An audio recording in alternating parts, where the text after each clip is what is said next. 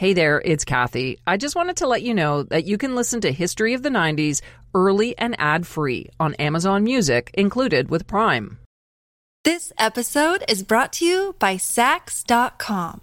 At Sax.com, it's easy to find your new vibe. Dive into the Western trend with gold cowboy boots from Stott, or go full 90s throwback with platforms from Prada. You can shop for everything on your agenda, whether it's a breezy Zimmermann dress for a garden party or a bright Chloe blazer for brunch. Find inspiration for your new vibe every day at Sax.com. Look, Bumble knows you're exhausted by dating. All the must not take yourself too seriously and 6'1" since that matters. And what do I even say other than hey? Well, that's why they're introducing an all-new Bumble with exciting features to make compatibility easier, starting the chat better, and dating safer. They've changed, so you don't have to. Download the new Bumble now. In our last episode, we started exploring some of the groundbreaking movies from 1999. Instant classics like Being John Malkovich, Fight Club, Three Kings, The Blair Witch Project, Election, and Boys Don't Cry. If you didn't hear it, I recommend you go back and have a listen. Those movies, though, they really are just the tip of the iceberg when it comes to 1999. There were so many other innovative films that tapped into some hot-button issues at the turn of the century. Y2K, consumerism, technology, and a general feeling of discontent. So on this episode of History of the 90s, we continue to look back at a year that seemed to have an endless supply of game-changing original movies. And a quick warning, like last time, there will be swear words in this episode, and there will be spoilers. In the 90s, movies were still everything. Going to the theater was considered cool. I mean, it's not like we had many other options. TV and cable didn't have the high-quality shows we're used to now, and there wasn't the flood of content we get today from streaming services. So when an interesting new movie was released, it was a big deal. Movies were just, that was it. I mean, that was popular culture along with, teen pop and magazines and all other things that have, kind of come and gone over the years now. That's author Brian Raftery. As a culture critic, he's written about movies for GQ, Rolling Stone, and Esquire. Brian thinks we will likely never see another time when we have so many filmmakers of various generations and influences making so many good films for an audience quite so big. I mean, 99 was kind of sort of the peak moment for really adventurous movie making and risk taking on a big studio level. And nowadays that doesn't happen, obviously, to the same degree. But back then, it just seemed like this was going to last forever. It just seemed like, of course, you had to go to the movies every weekend because, there were 2 or 3 really interesting or great movies opening every weekend, and they were such a big part of the cultural conversation. One movie in particular made a massive impact on the cultural conversation in 1999, with its almost psychic understanding of the direction our world was heading in. You take the blue pill, the story ends. You wake up in your bed and believe whatever you want to believe. You take the red pill, you stay in Wonderland, and I show you how deep the rabbit hole goes. When Lily and Lana Wachowski first started working on The Matrix in the early 90s, they pictured it as a sci-fi comic book. The siblings were influenced by an eclectic range of topics, including Hong Kong action movies, the power of the internet, Homer's The Odyssey, mythology, Zen Buddhism, quantum physics, and classic sci-fi movies. Like I said, an eclectic range of topics. And while listening to music by Rage Against the Machine and Ministry, they spent several years filling up pages of notebooks with ideas for their comic book, which would incorporate all of these concepts. Eventually, though, they realized they had something bigger on their hands, and they began working on a screenplay. The story they imagined takes place in a dystopian future about 200 years from the present. It follows Neo, a young software programmer by day and hacker by night, who learns the world isn't what he thought after meeting sunglass-wearing operative Morpheus. This is the world that you know. The world as it was at the end of the 20th century.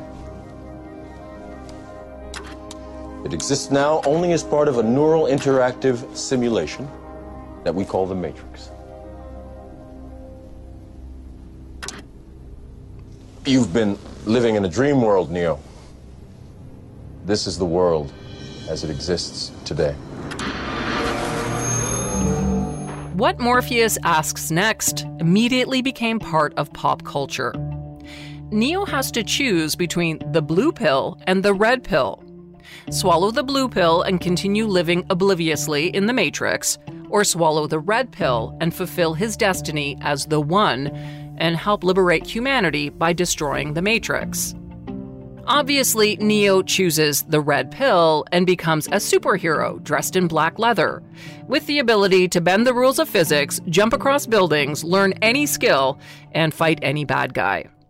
Will Smith was actually the actor first considered for the role, but he turned it down, something he says he's not proud of. But he just didn't get it when filmmakers described their vision of liquid action scenes. So Neo ended up going to Keanu Reeves, who was struggling to find another Hollywood hit after the success of Speed in 1994. The Matrix would take him from movie star to legend. For Morpheus, Warner Brothers first offered it to Arnold Schwarzenegger and Michael Douglas, but they both declined, which was okay for the Wachowskis because they had someone else in mind, Lawrence Fishburne. As for Trinity, the female lead, Jada Pinkett Smith auditioned for the role, but she didn't click with Keanu, so instead the Wachowskis went with Canadian-born actor Carrie-Anne Moss. The Matrix team spent months in training. Every day, they reported to a warehouse in Burbank, where Yuen Wu-Ping, a legendary martial arts choreographer, put them through the ringer and made them practice punching and kicking for hours on end. But it was going to take more than some kick-ass martial arts moves to capture the most memorable part of The Matrix, something called bullet time. You know what I'm talking about, that scene where Neo throws himself backwards in slow motion as a bullet soars over him like a bead of mercury, while the camera simultaneously arcs around him in real time. That innovative shot, and others like it, were devised because the Wachowskis wanted to use slow motion to bring their comic book vision to life. The effect was created by placing cameras in a 360-degree circle around the action, and then stitching their images together in a way that makes viewers feel like they're moving around a slow-motion scene. The Wachowskis didn't invent bullet time technology, but it had never been used like this before, and it changed Hollywood forever. The effect was soon copied and parodied in movies, on TV, and even in commercials. That one scene between Neo and Agent Smith on the rooftop took nearly 2 years to complete and cost about $750,000. Now, that may seem like a lot, but just think, the total budget for The Matrix was a whopping $63 million. And it was worth every penny, because the groundbreaking movie went on to earn $463 million in worldwide ticket sales, putting it fourth on the movie earnings list for 1999. And it earned 4 Technical Academy Awards, including Best Visual Effects. In the 2 decades since its release, The Matrix has taken on a life of its own. On the dark side of the internet, the red pill, blue pill concept of knowledge versus blissful ignorance has been hijacked by an anonymous group of men who set up an online community on Reddit called The Red Pill. Their general belief is that female oppression is a myth, and men are the ones who have been subjugated, and it encourages followers to metaphorically choose the red pill and awaken to reality. Alternatively, for some in the trans community, The Matrix replicates what the trans experience is like prior to coming out. Lana Wachowski came out as trans in 2010, though rumors regarding her gender identity had swirled as far back as the release of The Matrix Reloaded in 2003. Lily Wachowski came out in 2016. The Matrix is at the center of multiple arguments about how the sisters' transness informs their work. So it's quite ironic that those in the red pill movement are co-opting the idea of the red and blue pills, which was dreamed up by two trans women. The Matrix really was a movie ahead of its time. Not just the special effects, but the whole idea of technology taking over our lives. Something few people in 1999 were thinking about. But we sure think about it now, well, almost daily.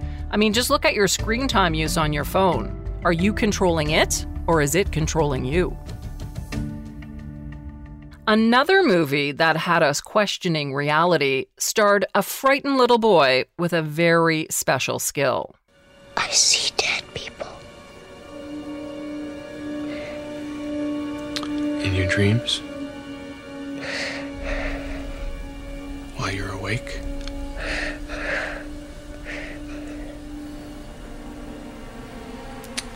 Dead people like in graves and coffins? Walking around like regular people. They don't see each other. They only see what they want to see. They don't know they're dead. How often do you see them? All the time. They're everywhere. When M. Night Shyamalan first started working on the script for The Sixth Sense, it was about a middle-aged man and a young boy who has the ability to see the victims of serial killers. Shyamalan told Brian Raftery for his book, The Best Movie Year Ever, that it was really a ripoff of The Silence of the Lambs. But the more he worked on it, the more he realized it wasn't going to work. Instead, he dropped the serial killer angle and focused on a child psychologist whose 9-year-old patient claims to have the ability to see dead people. When it was done, Shyamalan's creepy script created a bidding war between studios. Disney won, purchasing The Sixth Sense for $3 million, and they agreed to let Shyamalan direct the movie himself. This was important to Shyamalan because his last movie had not gone well. He wrote and directed Wide Awake, starring Rosie O'Donnell, for Miramax. But after a battle with studio boss Harvey Weinstein, who insisted the movie be recut, it was shelved for a few years, and then it bombed when it was only released in a few select theaters. Shyamalan was extremely disappointed, and legend has it that he wrote the script for Sixth Sense as a I'll show you kind of project. Well, it worked. The Sixth Sense was a box office phenomenon in 1999, which was a bit of a surprise since Disney decided to release it under the radar in August. This is considered a dumping ground for movies with low expectations. A lot of success had to do with the movie's surprise ending. Remember I warned you there would be spoilers? Well, here comes one. Amazingly, the big twist that Bruce Willis's character had been dead all along was mostly kept a secret by moviegoers, much like the big reveal in the 1992 movie The Crying Game. So the majority of people went into the movie not knowing the ending. The internet was still new enough that there weren't the kind of trolls we would see today trying to spoil the ending. As a result, the audience could participate in the shared community experience of learning that Willis's character was actually a ghost. It was the twist that everyone was talking about without actually revealing what it was. Spoiler culture wasn't, movies could be spoiled, and it was possible to find out what the Sixth Sense, the secret of the Sixth Sense was, or whether or not Blair Witch was real. I don't think people were seeking it out. You had to be a real jerk to spoil the movie for someone, because you had to really go out of your way. The Chicago Tribune in 2019 called it one of the great word-of-mouth movies of the pre-Marvel, pre-blockbuster era. Because of all the buzz about the big twist, The Sixth Sense stayed in theaters for 9 months, earning $672 million worldwide. It was the second highest-grossing movie in 1999, behind only Phantom Menace, and ahead of blockbusters such as Toy Story 2 and Austin Powers, The Spy Who Shagged Me. Another part of the success of this movie was the freakishly amazing performance by 11-year-old Haley Joel Osment. Shyamalan told Brian Raftery that during Osment's audition, both he and the actor were moved to tears. Shyamalan immediately called the casting director and said, "I don't want to do this movie if it isn't this kid." Grandma says hi. She says she's sorry for taking the bumblebee pendant. She just likes it a lot. What? Grandma comes to visit me sometimes. Cole, that's very wrong. Grandma's gone, you know that. I know. She wanted me to tell you. Cole, please She wanted stop. me to tell you she saw you dance. Osment was joined by Bruce Willis, who was better known as this guy. Yippee-ki-yay, motherfucker. He played low-key psychologist Dr. Malcolm Crowe, who's hired by the boy's distraught mother, played by Toni Collette. The Sixth Sense was much more than the usual psychological thriller or horror movie. It was slow and somber and filled with emotion. It also used Easter eggs before anybody even called them that. If you watch the movie now, you'll see there were a ton of hints, clues, repeating patterns, and motifs, including the use of the color red, which is often used to foreshadow the presence of a ghost. Look back, you'll see red balloons, red bedspreads, red nail polish, red dresses. They're all there if you're looking for them. It certainly was ahead of its time, and it launched the career of Shyamalan, who was compared to Spielberg and Hitchcock, and the film was nominated for 6 Academy Awards, including Best Picture, Best Supporting Actress for Toni Collette, and Best Supporting Actor for the young acting savant Osment. It has also influenced a generation of suspense and horror movies that came after it. It's no surprise the current king of psychological terror, Jordan Peele, is a fan. This episode is brought to you by Sax.com. At Sax.com, it's easy to find your new vibe. Dive into the Western trend with gold cowboy boots from Stott, or go full 90s throwback with platforms from Prada. You can shop for everything on your agenda, whether it's a breezy Zimmermann dress for a garden party or a bright Chloe blazer for brunch. Find inspiration for your new vibe every day at Sax.com. Another day is here, and you're ready for it. What to wear? Check. Breakfast, lunch, and dinner? Check. Planning for what's next and how to save for it? That's where Bank of America can help. For your financial to-dos, Bank of America has experts ready to help get you closer to your goals. Get started at one of our local financial centers or 24/7 in our mobile banking app. Find a location near you at bankofamerica.com/talktous. What would you like the power to do? Mobile banking requires downloading the app and is only available for select devices. Message and data rates may apply. Bank of America NA, member FDIC. Okay, let's lighten the mood a little bit. We have sort of a problem here. Yeah, you apparently didn't put one of the new cover sheets on your TPS reports. Oh, yeah. I'm sorry about that. I forgot. Yeah. You see, we're putting the cover sheets on all TPS reports now before they go out. Did you see the memo about this? Office Space, a movie about the soul-sucking cubicle culture that had exploded in the 90s, is a cult classic today. But it was actually a major flop in 1999. It only made $10.8 million at the box office. But like other classics from that era, it found a permanent place in pop culture history after it went to DVD and eventually cable TV. Office Space was written and directed by Mike Judge, the creator of the incredibly popular 90s MTV cartoon Beavis and Butthead. Before bringing those lovable dirtbags to life, Judge earned a degree in physics and worked his fair share of boring office jobs. While slogging away in the corporate world, he took up a new hobby. He taught himself animation, and soon came up with a series of short cartoons starring a dweeby office worker named Milton, who was obsessed with his stapler. I told Bill if they move my desk one more time, I'm quitting. I used to be over by the window, and they moved me 3 times already this year. And if they do it one more time, I'm out of here. One of the shorts starring Milton, called Office Space, aired on MTV. And so did another short featuring Beavis and Butthead, which became the main focus for Judge for the next few years, and culminated with the 1996 movie Beavis and Butthead Do America. But Judge had not forgotten about Office Space, and he soon developed a script for a live-action feature that captured his experience as a former frustrated office drone. 20th Century Fox jumped at the chance to make the movie, and initially gave Judge a lot of freedom when it came to casting. For the three main roles, he picked Ron Livingston, who had recently played a supporting role in Swingers, David Herman, who had spent a couple of years on the Fox sketch series Mad TV, and A.J. Nadeau, who had recently worked on the movie Pi.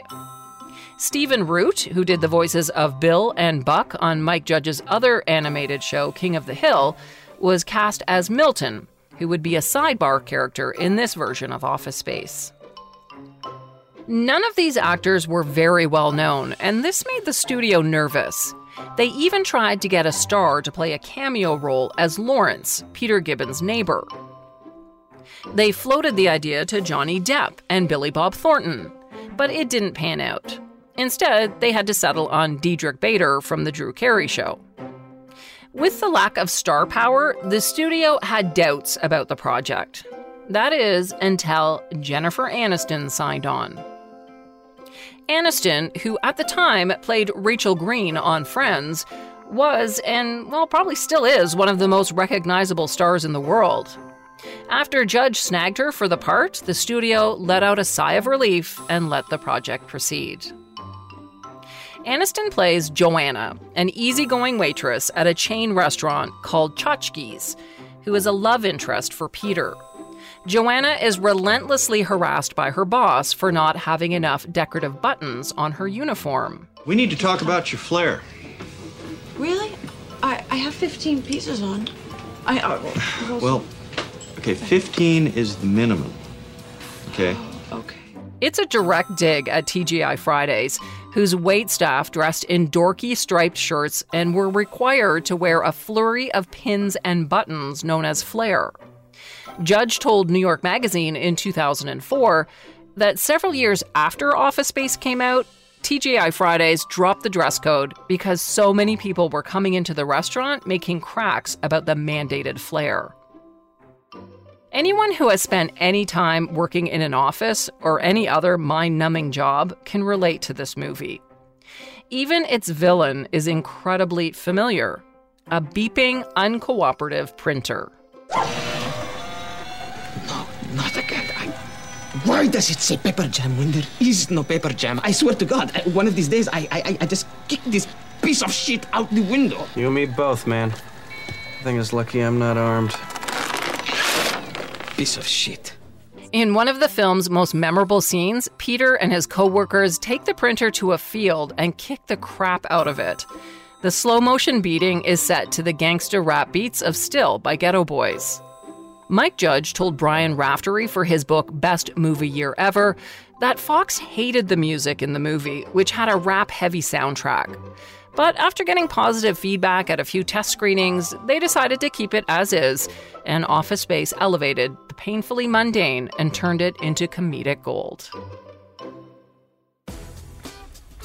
While Office Space was looking at the malaise that was seeping into the late 90s workplace, American Beauty looked at the malaise of suburban family life.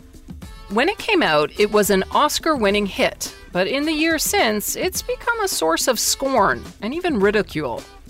To understand why, let's first take a look back at the movie. American Beauty was written by Alan Ball, who would later go on to create 6 Feet Under. Ball started in theater and then switched to writing on a couple of TV shows, including Sybil, the sitcom starring Sybil Shepherd. Ball told Brian Raftery in his book that writing for TV was horrible. He wanted to quit Sybil, but the money was so good he couldn't walk away. Ball said he felt like a whore, and he started writing the screenplay for American Beauty as a way to funnel all his frustration and anger. The idea for American Beauty first started percolating in the early 90s when Ball was following the coverage of the Amy Fisher story, something we covered in our very first episode of History of the 90s. Fisher was the teenage girl who shot her older lover's wife in the face when he tried to end the relationship. The lurid story of Amy and Joey Buttafuoco was a tabloid sensation, and she was dubbed the Long Island Lolita. Ball was inspired to write a story about an upper-middle-class family torn apart by infidelity and ultimately an act of violence. And so American Beauty follows a middle-aged ad executive who falls for his daughter's teenage best friend, along with his unfaithful wife, his daughter, and the creepy boy next door. In an unlikely pairing, the completed script found its way to Steven Spielberg, who was looking for material for DreamWorks Studio, which he had co-founded in 1994, but it wasn't yet the powerhouse it is today. DreamWorks began production on American Beauty in 1998 with a budget of $15 million. And Spielberg decided to take a gamble and put first-time director Sam Mendes in charge. Kevin Spacey and Annette Bening were cast as the unhappy married couple Lester and Carolyn Burnham, while Thora Birch won the part as Jane, their alienated daughter. Mendes, who's gone on to make a slew of impressive movies, including last year's cinematic feat 1917, artfully captured the blandness of suburbia. The movie had almost like a dreamlike quality that was especially evident in that now infamous blowing bag scene. Creepy neighbor Ricky shows Jane a video he made of a plastic bag blowing in the wind. As they watch the bag rising and falling in the vortex, Ricky tells Jane, "Sometimes there's so much beauty in the world, I feel like I can't take it, and my heart is just going to cave in." That oppressive malaise was also found in Lester Burnham, who Mendes was able to perfectly depict as having an utterly boring and dismal existence. My name is Lester Burnham. This is my neighborhood. This is my street. This is my life. I'm 42 years old. In less than a year, I'll be dead.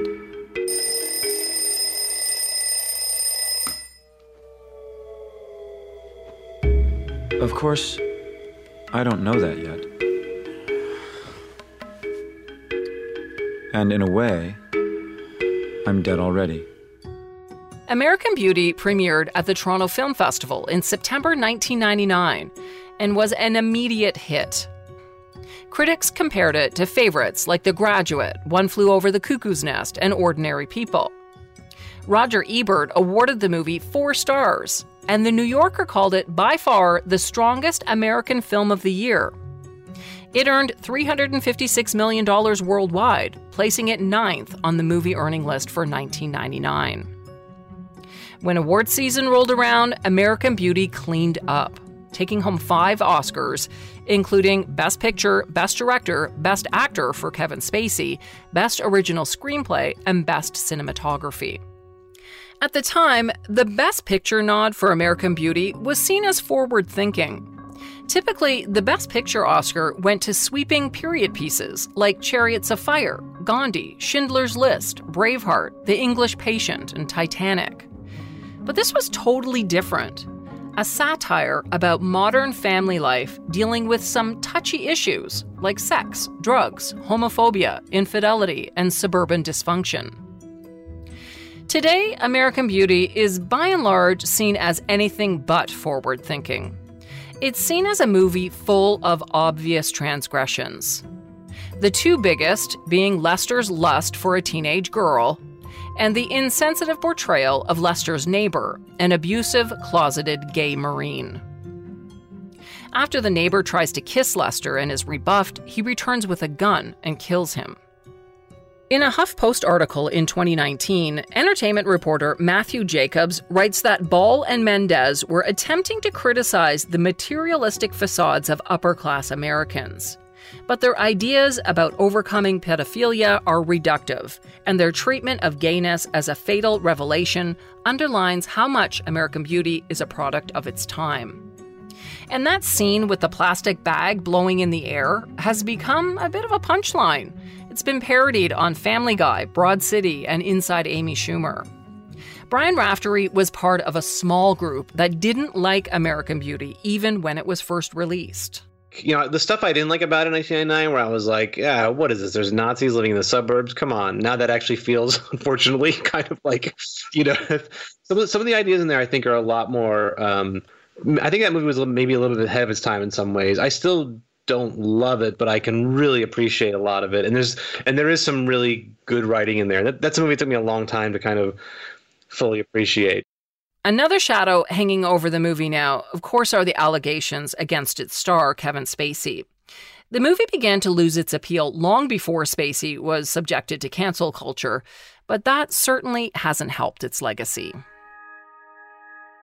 When you need mealtime inspiration, it's worth shopping Kroger, where you'll find over 30,000 mouth-watering choices that excite your inner foodie. And no matter what tasty choice you make, you'll enjoy our everyday low prices, plus extra ways to save, like digital coupons worth over $600 each week. You can also save up to $1 off per gallon at the pump with fuel points. More savings and more inspiring flavors make shopping Kroger worth it every time. Kroger, fresh for everyone. Fuel restrictions apply. So I think we've established that 1999 was a golden year for movies. But I think it's important to also mention what an incredibly hot year it was for teen movies in particular. There were no less than 15 high school set films. As the offspring of baby boomers entered their formative years in the 90s, there were more teens in the US than ever before. 30.9 million Americans were between the ages of 12 and 19. There had been plenty of teen movies leading up to 1999, including The Craft, Scream, and of course, the massively popular Clueless, which is based on Jane Austen's Emma. Brian Raftery says these surprise hits kicked off a phenomenon dubbed teens-sploitation. Teen movies were being cranked out quickly and cheaply in an effort to keep young moviegoers happy. So by 1999, there was a flood of teens-sploitation films, including Varsity Blues, She's All That, and Cruel Intentions. But there are two others that stand out from the pack: 10 Things I Hate About You and American Pie. So let's take a closer look at those two. After seeing Clueless, Kirsten Kiwi Smith and her writing partner set out to find a literary classic they could also adapt into a high school film. They settled on Shakespeare's Taming of the Shrew and started writing a script. In Shakespeare's version, an independently minded young woman is reformed or tamed by a suitor. Their version updated the 16th century tale's questionable gender politics and added a dose of late 90s Riot Girl energy.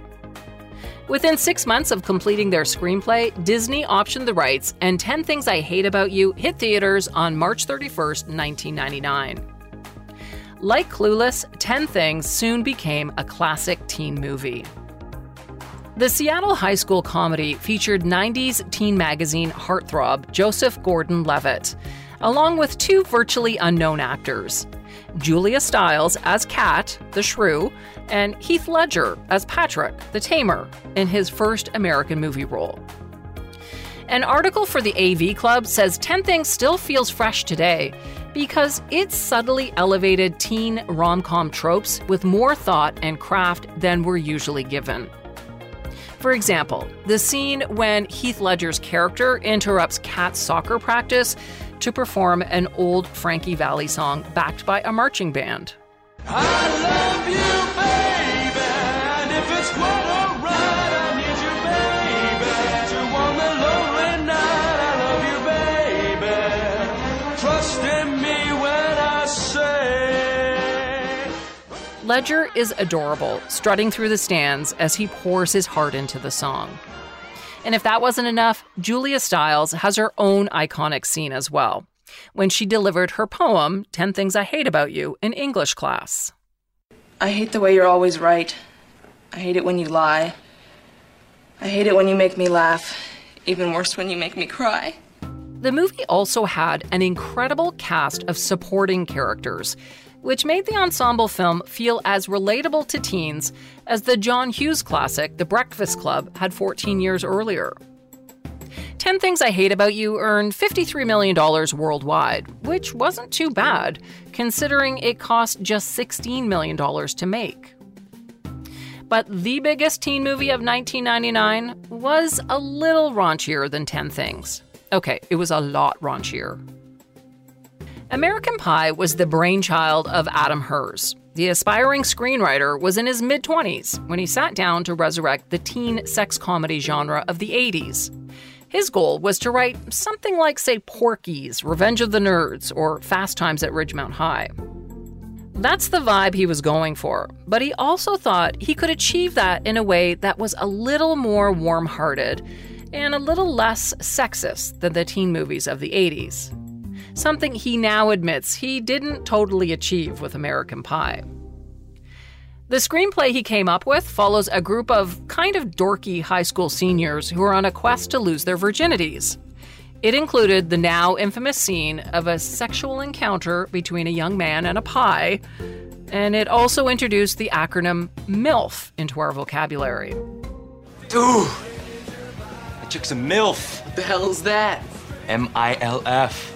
Mom, I'd like to fuck. Okay, let's just say it's a gross-out teen sex comedy.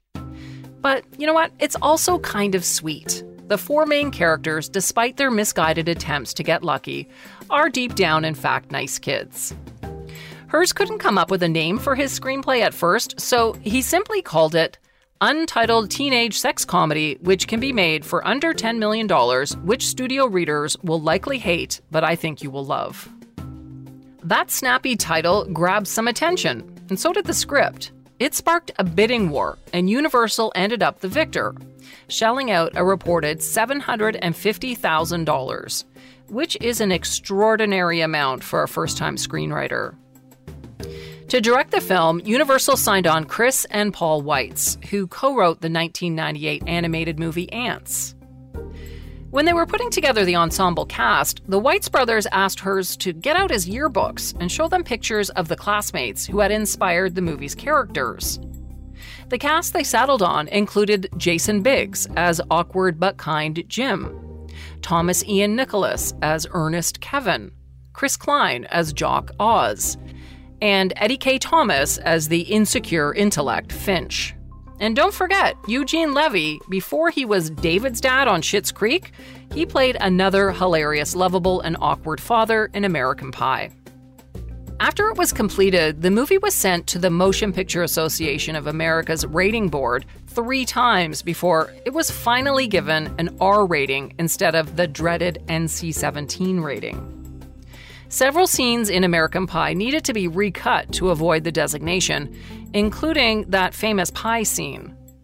Incidentally, the cut version ended up on the internet, and it's been described as way worse than Something About Mary, but a lot funnier too. When American Pie was released in theaters on July 9th, 1999, everyone wanted a bite. It grossed $235.5 million at the box office, coming in at 15 on the earnings list that year. That was partly spurred on by the fact that teens went to see the movie multiple times. They had to if they wanted to hear all the jokes, because the laughter was so loud a lot of the dialogue was drowned out. The only R-rated comedies that made more money in the 90s were Pretty Woman, Jerry Maguire, and There's Something About Mary.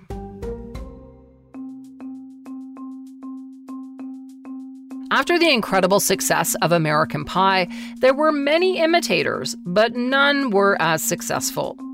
Teen movies had reached an apex in 1999, and as we entered the new millennium, the genre had become tired, overdone, and even spoofed in the hit film Not Another Teen Movie.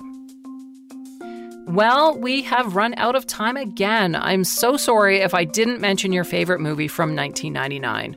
There are so many others we had to leave out. The Mummy, Notting Hill, Eyes Wide Shut, Magnolia, Wild Wild West, The Talented Mr. Ripley. Oh my gosh, the list seems endless. It really was a momentous year at the movies. Every single facet of the movie industry was really going in new directions creatively and culturally and in terms of technology. And that coupled with the fact that no one really cared a huge amount about TV as their primary source of entertainment, that really made movies. I mean, that felt like a remarkable year to go to the movies over and over again. You just walked out and you were like, wow, that was good. Have you seen that? You know, it just really felt like movies were kind of ruling everything that year. There was a lot going on in the late 90s. Worries about Y2K, the arrival of the internet, video games, and an increased fear of gun violence. And Brian believes all of that seeped into the movies that we saw. I don't know whether it was a conscious sort of thing for a lot of filmmakers, but certainly when you look at those movies from 1999, even the really sort of big fun ones like Office Space or Fight Club, which were not huge movies at the time, but are certainly really well known now, they were all sort of tapping in the same kind of sense of unease and kind of frustration about where things were going. Whether or not you agree that 1999 was the greatest movie year ever, there is no doubt that Hollywood had a golden run of films that year. It was an uncanny batch of breakthrough movies that were subversive, and they moved the needle in ways that will be hard to repeat. The industry has changed since then, in many ways. In addition to a fractured market, thanks to cable TV and streaming services, there's very little room for innovative and new filmmaking because of the increasing reliance by studios on reboots, sequels, and Marvel movies. But that doesn't mean movies are a lost cause. 2019, for example, was a great year, with Parasite, Once Upon a Time in Hollywood, Uncut Gems, Jojo Rabbit, and Booksmart. Just imagine the zeitgeist that filmmakers will be tapping into thanks to COVID-19. I guess we'll find out in about 3 or 4 years from now. Thanks for joining me at this look back at some of the great movies of 1999. Check out the show notes for a full list of movies from '99, and that should keep you busy for a while during your time in self-isolation. You can also find a link to my guest, author Brian Raftery. His book, Best Movie Year Ever, How 1999 Blew Up the Screen, is a great read, and it provided many of the details in the past 2 episodes, so thanks to Brian. If you haven't already, make sure to subscribe to our show so you never miss an episode. And while you're there, please rate and review us. It helps spread the word and get more people to find the podcast. We're available for free at Apple Podcasts, Spotify, Google Podcasts, and everywhere else you get your streaming audio. And you can always listen at curiouscast.ca. If you're new to the show, be sure to go back and check out some of our older episodes, like the one on the Long Island Lolita that I mentioned in this episode. If you have an idea for a show, I would love to hear from you. I've heard from tons of listeners already with some great ideas, so if you've got one, please send it my way.